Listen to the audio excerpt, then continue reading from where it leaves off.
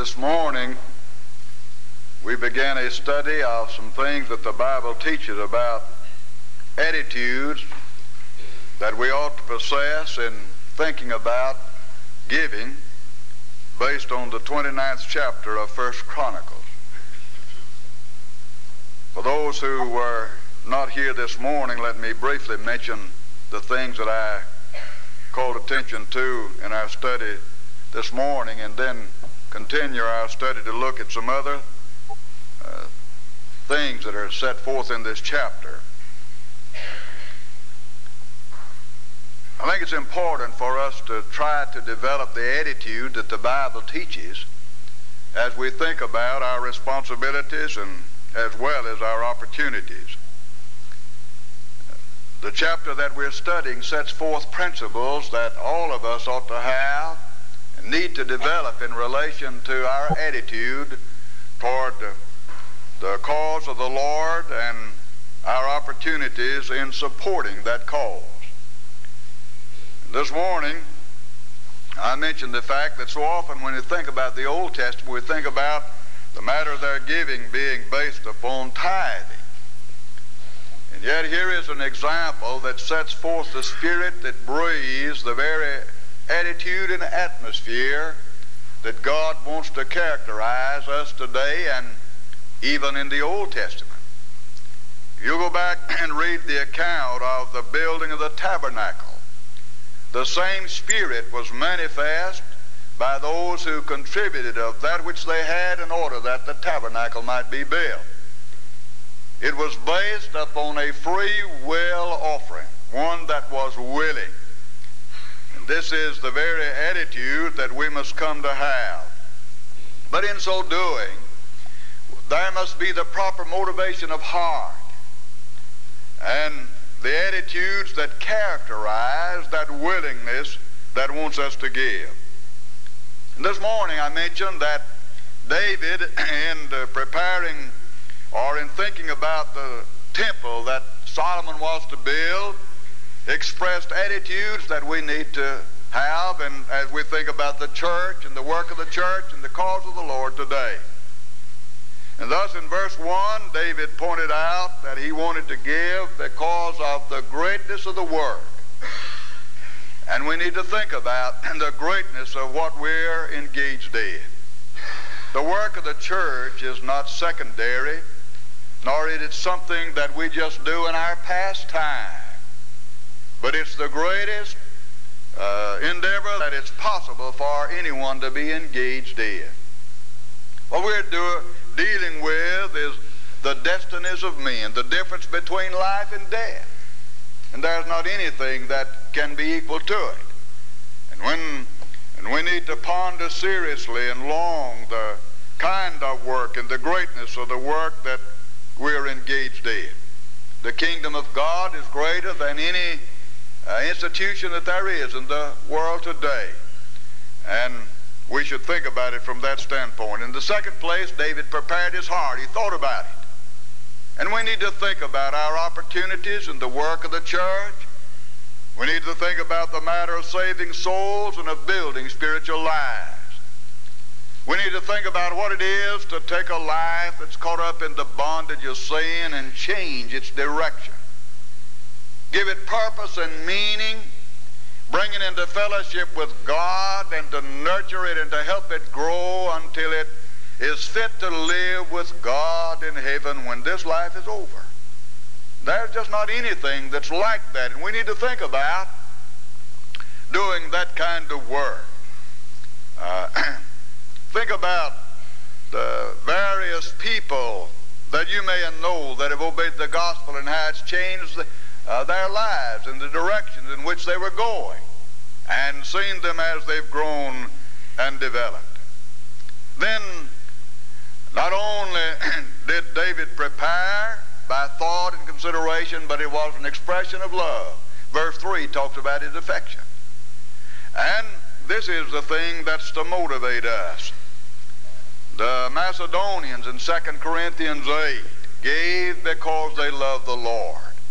And they appealed to Paul to allow them to share in spite of the poverty that was theirs. And I mentioned this morning Mary in Matthew 26 and Paul's statement in 1 Corinthians 13. Then David wanted people to have an opportunity to share. He felt that the work was of such a nature that it would be wrong and cheating people not to give them the opportunity to participate in this work and have the opportunity out of the affections of their heart and the willingness of their mind to have some part in the preparation for the temple or the building of the temple. And in the same way, we need to think about the work of the church, not only in our giving, but in all the activities, as something wherein the elders in leading us are giving us an opportunity to share with them in the work that's being done. Think about the difference in attitude that it'll take toward our giving. If we consider it, that instead of the elders imposing some obligation upon us, they have arranged a plan, given thought for the work of the coming year, and this as a means of giving us the opportunity to share with them in that work. And that's the way that we need to think about it. And that's what David wanted these people to do. David felt that it would be a mistake, that these people would be missing something that they would want to have a part in, and that they would rob themselves of something that was good in life if they were not extended the opportunity to have a part in that. And that's the way we ought to think about the work of the church, that it's a means of extending unto each one of us an opportunity to share within that. And we ought not to think about it as something that has been placed off upon us, or some burden that's simply been laid upon our shoulders. But then again in verse 8 of chapter 29, we read, and that they with whom precious stones were found gave them to the treasury. Look at the attitudes that is expressed in this. They were giving those things that were precious. And that ought to characterize us. Are we glad of the opportunity of giving things that are precious? Or do we try to simply hold back and only give the things that are left over? In the first chapter of the book of Malachi, we read that even in connection with the sacrifices, because they had failed to understand and appreciate what God meant to them when it came time to offer a sacrifice, they had taken the lame and the blind, something that they couldn't use themselves and something that they had no need for, and that's what they'd give. Can you think of God when man was caught up in the bondage of sin, ruined and without hope, looking around the rim of heaven for something that he didn't need, and saying, this is what I'll send and this is what I'll use in man's redemption? Surely not. The very heart of God that yearned for man to redeem him and save him from sin would not allow him to look around and search for something that he had no need for, or that was not precious to him to use in redeeming man from sin. But when it came time for him to consider what could be done in redeeming man from sin, he took that which was most precious to him. Not just a son, but the only son that he had. And sent him into the world and let him live among men and die, that you and I might be redeemed from sin. And since God took that which was precious unto him and gave it, should we then not likewise want to take that which is precious to us, the best that we have, and give that unto the Lord? You remember on one occasion when David was so thirsty, being running from the enemies, and some of his men slipped through the line and found some water that David had from the spring of the well that David had drunk water from before. They brought it to David. And when David looked at that water that they had sacrificed so much for and run the very risk of their lives to bring to him, David said, "That's too precious for me to drink." And he poured it out as an offering. These are attitudes that we need to develop. And thus, when they were thinking about the temple, they took precious things and used them in the contribution that they made toward the building of the temple. But now I want us to think about the motivation. Let me read some verses from this chapter and let us think about them. I think it gives emphasis to some things that maybe we have not thought about. David, after giving encouragement to people to give, begins in verse 10 and says, "Wherefore David blessed the Lord before all the congregation. David said, Blessed be thou, Lord God of Israel, our Father, forever and ever." Now listen to this verse. "Thine, O Lord, is the greatness and the power and the glory and the victory and the majesty. For all that is in the heaven and in the earth is thine.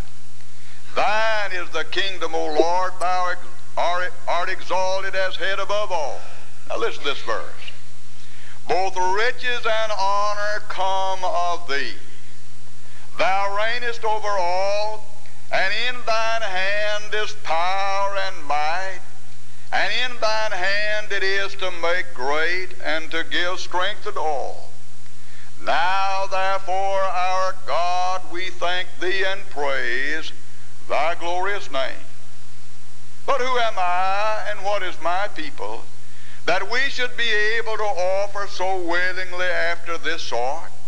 For all things come of thee, and of thine own have we given unto thee. For we are strangers before thee, and sojourners, as were all our fathers. Our days on earth are as a shadow, and there is none abiding. O Lord our God, all this store that we have prepared to build thee an house for thine holy name cometh of thine own hand, and all is thine own." Now you think about those verses, and as David looked at all that they had and all that they had brought and poured out for the building of the temple, David said all of this came because of God's goodness, and that God has made it possible for all of us to have what we have and to be able to do what we're able to do this day. As I think about the things that I may have in a material way, do I pause to ponder and to realize the principles that David said, that both riches and honor come of thee, and in thy hand is power and might, and in thy hand is to make great and to give strength to all. And out of that there rises within my heart the spirit of thankfulness and of gratitude that makes me say that what I have is not mine. All that I have and all that I am is God's. And in reality, what I'm doing, I'm simply giving back God a portion of that which is His. Because everything that I have in reality and in the spirit set forth by David, and if we understand what the Bible teaches, I think, for us today, means that that belongs to God too. Not only what I contribute should be considered as that which comes from God and belongs to God, but all that I have. And when it comes time for me to think about giving, I ought not to think about what I have is a part of that being mine, and over here is a part that belongs to God. But I ought to think about all of that as belonging to God, and that what I'm giving to God is but a part of his own. And that's exactly what David said. Listen, let me read it again. But who am I, and what is my people, that we should be able to offer so willingly after this sort? For all things come of thee, and of thine own have we given thee. Did I realize this morning that the contribution that I placed in the basket was given of that which belongs to God? Or did I think that what I was giving this morning was that which belonged to me? I think this statement is certainly just as true today as it ever was, and that David stated the fact and the truth when he said, all that we have given is of thine. It is thine. It is not mine. You entrusted me with it. It was something that you placed in my hands. And in that attitude, then, I gave it to you. But listen to verse 17. I know also, my God, that thou triest the heart and hast pleasure in uprightness. Note, thou triest the heart. Now listen to David. As for me and the uprightness of my heart, I have willingly offered all these things, and now I have seen with joy thy people which are present here to offer willingly unto thee. David said, I know that thou art one that tries the heart. And he said, this outpouring of abundance for the building of the tabernacle have come from willing hearts. Not grudging, not wanting to hold back, but willingly. And again, that's the very thing the New Testament teaches. 2 Corinthians 9, Paul said, let a man purpose in his heart and so give, not grudgingly or of necessity, not under pressure, not just because there is the necessity to do it, but willingly. And he says, therefore God loveth a cheerful giver. So there is the test of our devotion. Our giving then becomes, among other things, the test of our devotion unto God. And that's what the passage says. Whether or not we do it willingly and gladly. There's so much sadness in our world. There's so many people who are longing for some fulfillment in life. There are those who are turning here and there to try and find purpose and meaning in life, and they just do not know where to turn. Let me read some verses to you now, and you think about these verses in connection with this. Listen to verse 9. Then the people rejoiced, for they that offered willingly, because with a perfect heart they offered willingly to the Lord. And David the king also rejoiced with great joy. What a happy occasion when these people, out of the affections of their heart for God, willingly, lovingly gave these gifts for the building of the temple. There was a response within their heart of joy and gladness. Not only that, the last part of verse 17 says, as for me and the uprightness of my heart, I willingly offered all these things, and now I have seen with joy thy people which are present here to offer willingly unto thee. You see how much difference it makes whenever we think about giving in the attitude and with the principles that are set forth in this chapter. Think of the people in 2 Corinthians 8 living in poverty, but understanding that the real blessings of life and the fulfillment of life comes from giving. When a contribution was being made for the needy saints in Palestine, they came to Paul and they said, we want to have a part. Paul said he is hesitant to even say anything about it because of their poverty. But they asked Paul and pled with him, prayed him, so the Bible says, 2 Corinthians 8, that they might have a part in that. They had come to catch the very spirit of what it means to find fulfillment and meaning in life. And the way to find the purpose and meaning of life and to get the most out of life is to give. The more I give, the more I get out of life. The more I give, the more life has meaning and purpose and the satisfaction that comes my way. The more I think about self and withhold from giving, the more I rob myself of fulfillment and blessings. And therefore, if I would understand where life is to find its satisfaction, it's by willingly, gladly giving. You know, we have said we want to go back to the Bible. We want to practice what the Bible teaches. And we talk about the plan of salvation, and we realize the importance of our obeying the gospel, and we wouldn't think about cutting out baptism or repentance or confession or faith.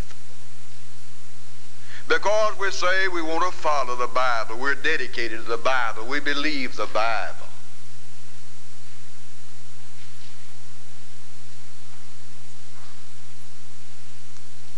How many of us know and are acquainted and have memorized what Paul said to the elders of the church at Ephesus?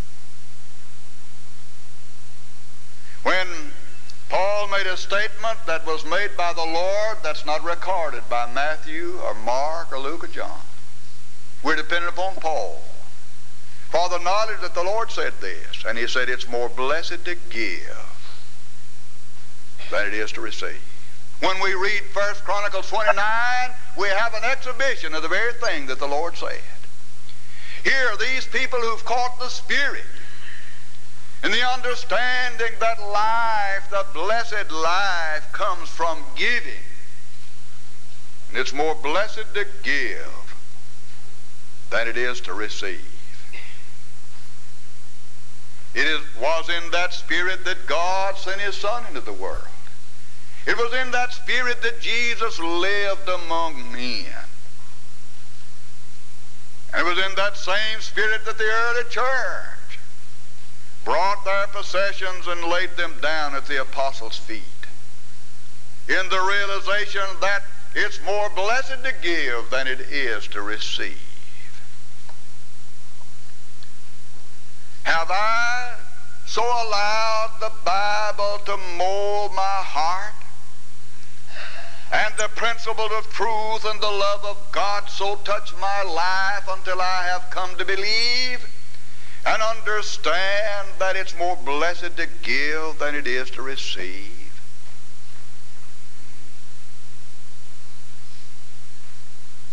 If those of us who are Christians believed that was really the characteristics of Christians and had developed that attitude in our life, is it possible for us to believe that the gospel wouldn't go around the world in our lifetime and in this generation?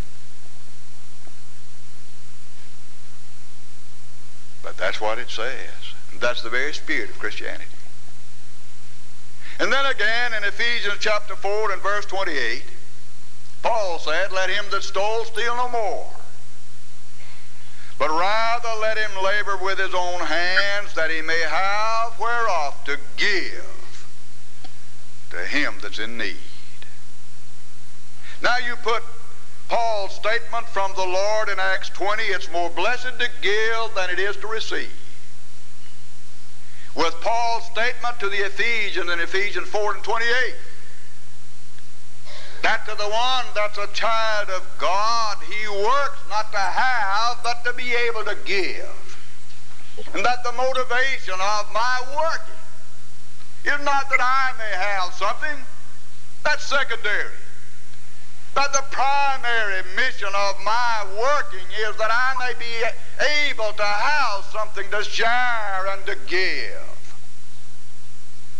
That's what that passage says.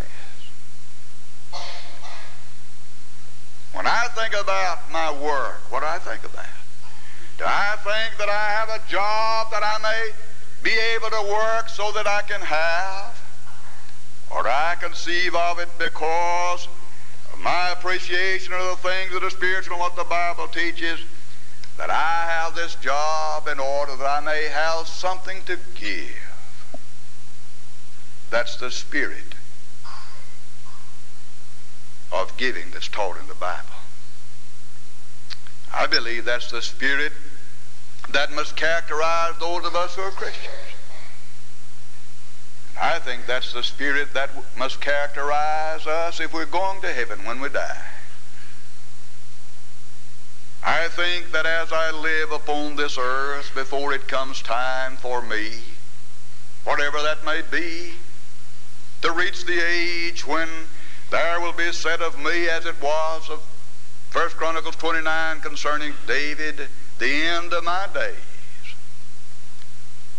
that I must develop the spirit that's set forth in 1 Chronicles 29 and that's based upon these passages that I've talked about in the New Testament. I have the gravest doubt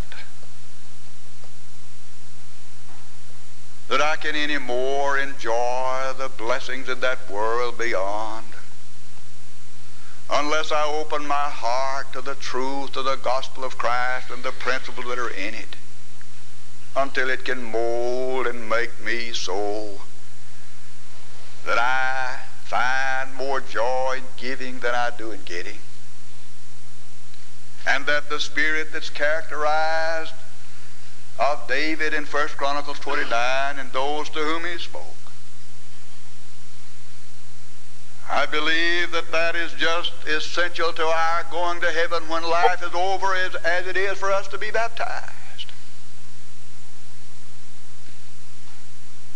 Because the Bible teaches both of them. And it's my prayer to God Almighty that each of us will examine our hearts and come to realize that we need to think about these things in a different light. Above everything else, I do not need to forget about what giving's all about. There's a danger that I will. And so before I close the lesson, there is a verse that David gave here in this chapter that I want to read in the closing of our lesson. Think of all the attitudes and the outpouring of love and the spontaneous, abundant giving that's being manifest on this occasion. What an outpouring of love and of giving. What an occasion in the eyes of God Almighty. How it must have touched the heart of God to look down and see such an outpouring of love and of liberality for the greatest cause in all the world. And David realized that it was a great occasion in the history of Israel.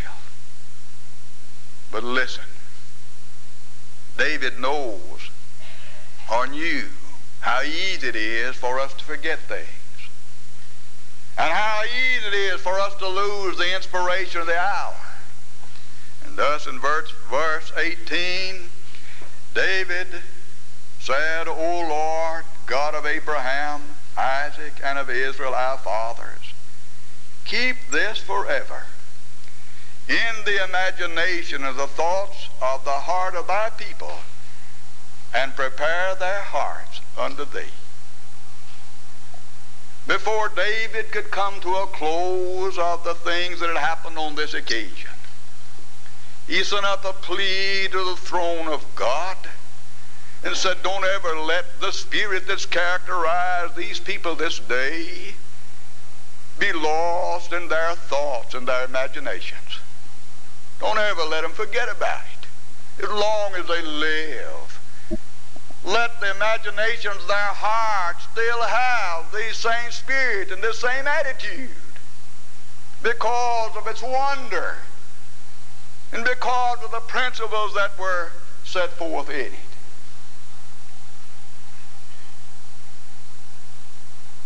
Do you not see the value of this chapter and the principles that are taught in it that all of us need today? Would it not be fine if we could just all imbibe the spirit that's set forth in relationship to the attitudes that are set forth here relative to the budget in the coming year? And as a result of the outpouring of heart and the abundance of affection, the elders could on bended knee before God pray, oh God, may the spirit of this hour and the dedication of this time never pass from the imagination and the thoughts of these people. That's real religion. That's real Christianity. That'll stand in time and bless your life. That'll stand in death. What a wonderful occasion. And what a wonderful assembly.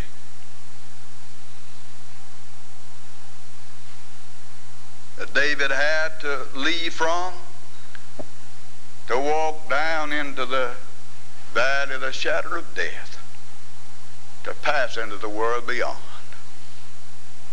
I pray, God,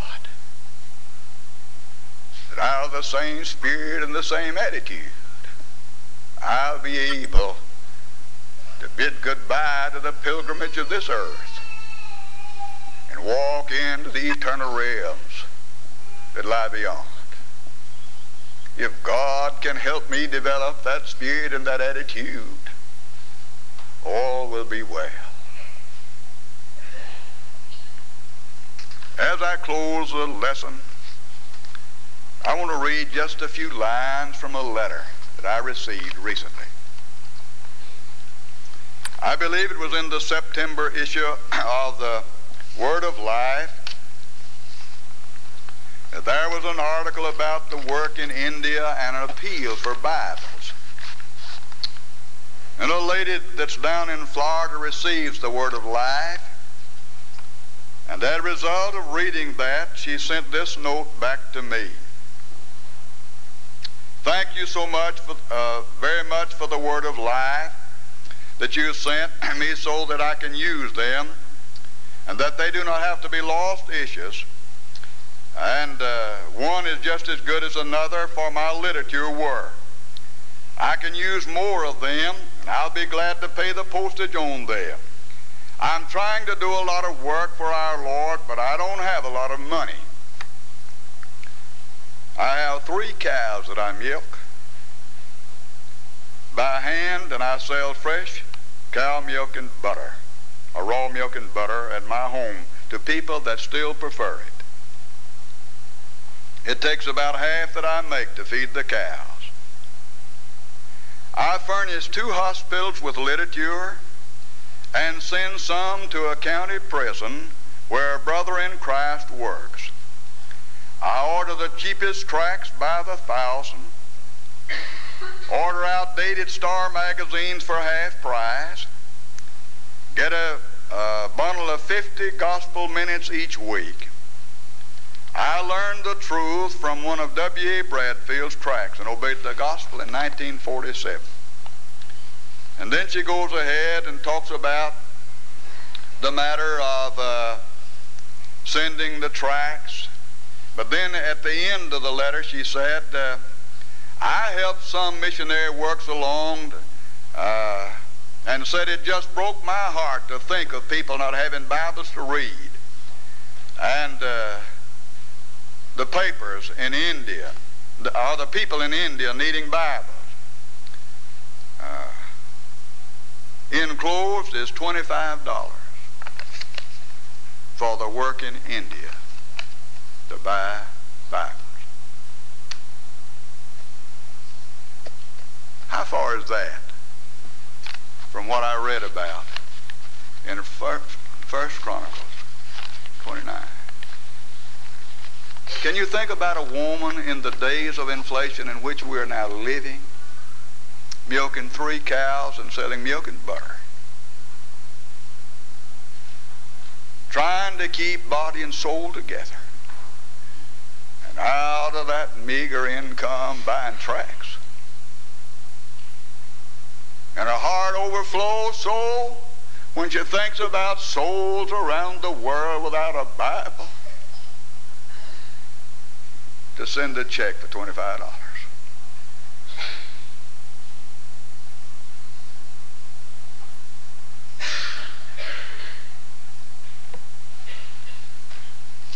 She's learned the spirit of Christianity, and that it's more blessed to give than it is to receive. As I said this morning as we began our study, I'm conscious of how unpleasant this subject is in the minds of many of us. But it's my prayer to God that if that's been the way that we feel about it, that our study this morning and tonight will forever change our attitude about it. And that never again will this be an unpleasant subject for us to think about, to talk about, and to study. Are you in the audience tonight and not a Christian? Don't you want to be one? Is your life empty and you're looking for something to give it meaning and you think it can be found in sin? Don't let the devil deceive you. The things that I was talking about tonight is the only way that you'll find meaning and fulfillment in life. But in complete willingness and consecration and dedication to God, taking up a life in the spirit of wanting to give rather than to get, you'll find joy that you'll never know otherwise. The thrill of soul. Can you just try to imagine the peace of mind and heart and the thrill of soul that woman had when she wrote that check for $25 and sent it to struggling, benighted souls in India so that they could have a Bible? Tonight, do you believe that Jesus Christ is the Son of God? Will you repent of your sins, confess your faith in Him, and be baptized? And then begin a life of giving. A life of growing to develop the spirit and the attitudes that I've talked about. And you talk about a life that'll be full and how meaning that'll be. The invitation's yours. While together we stand and sing.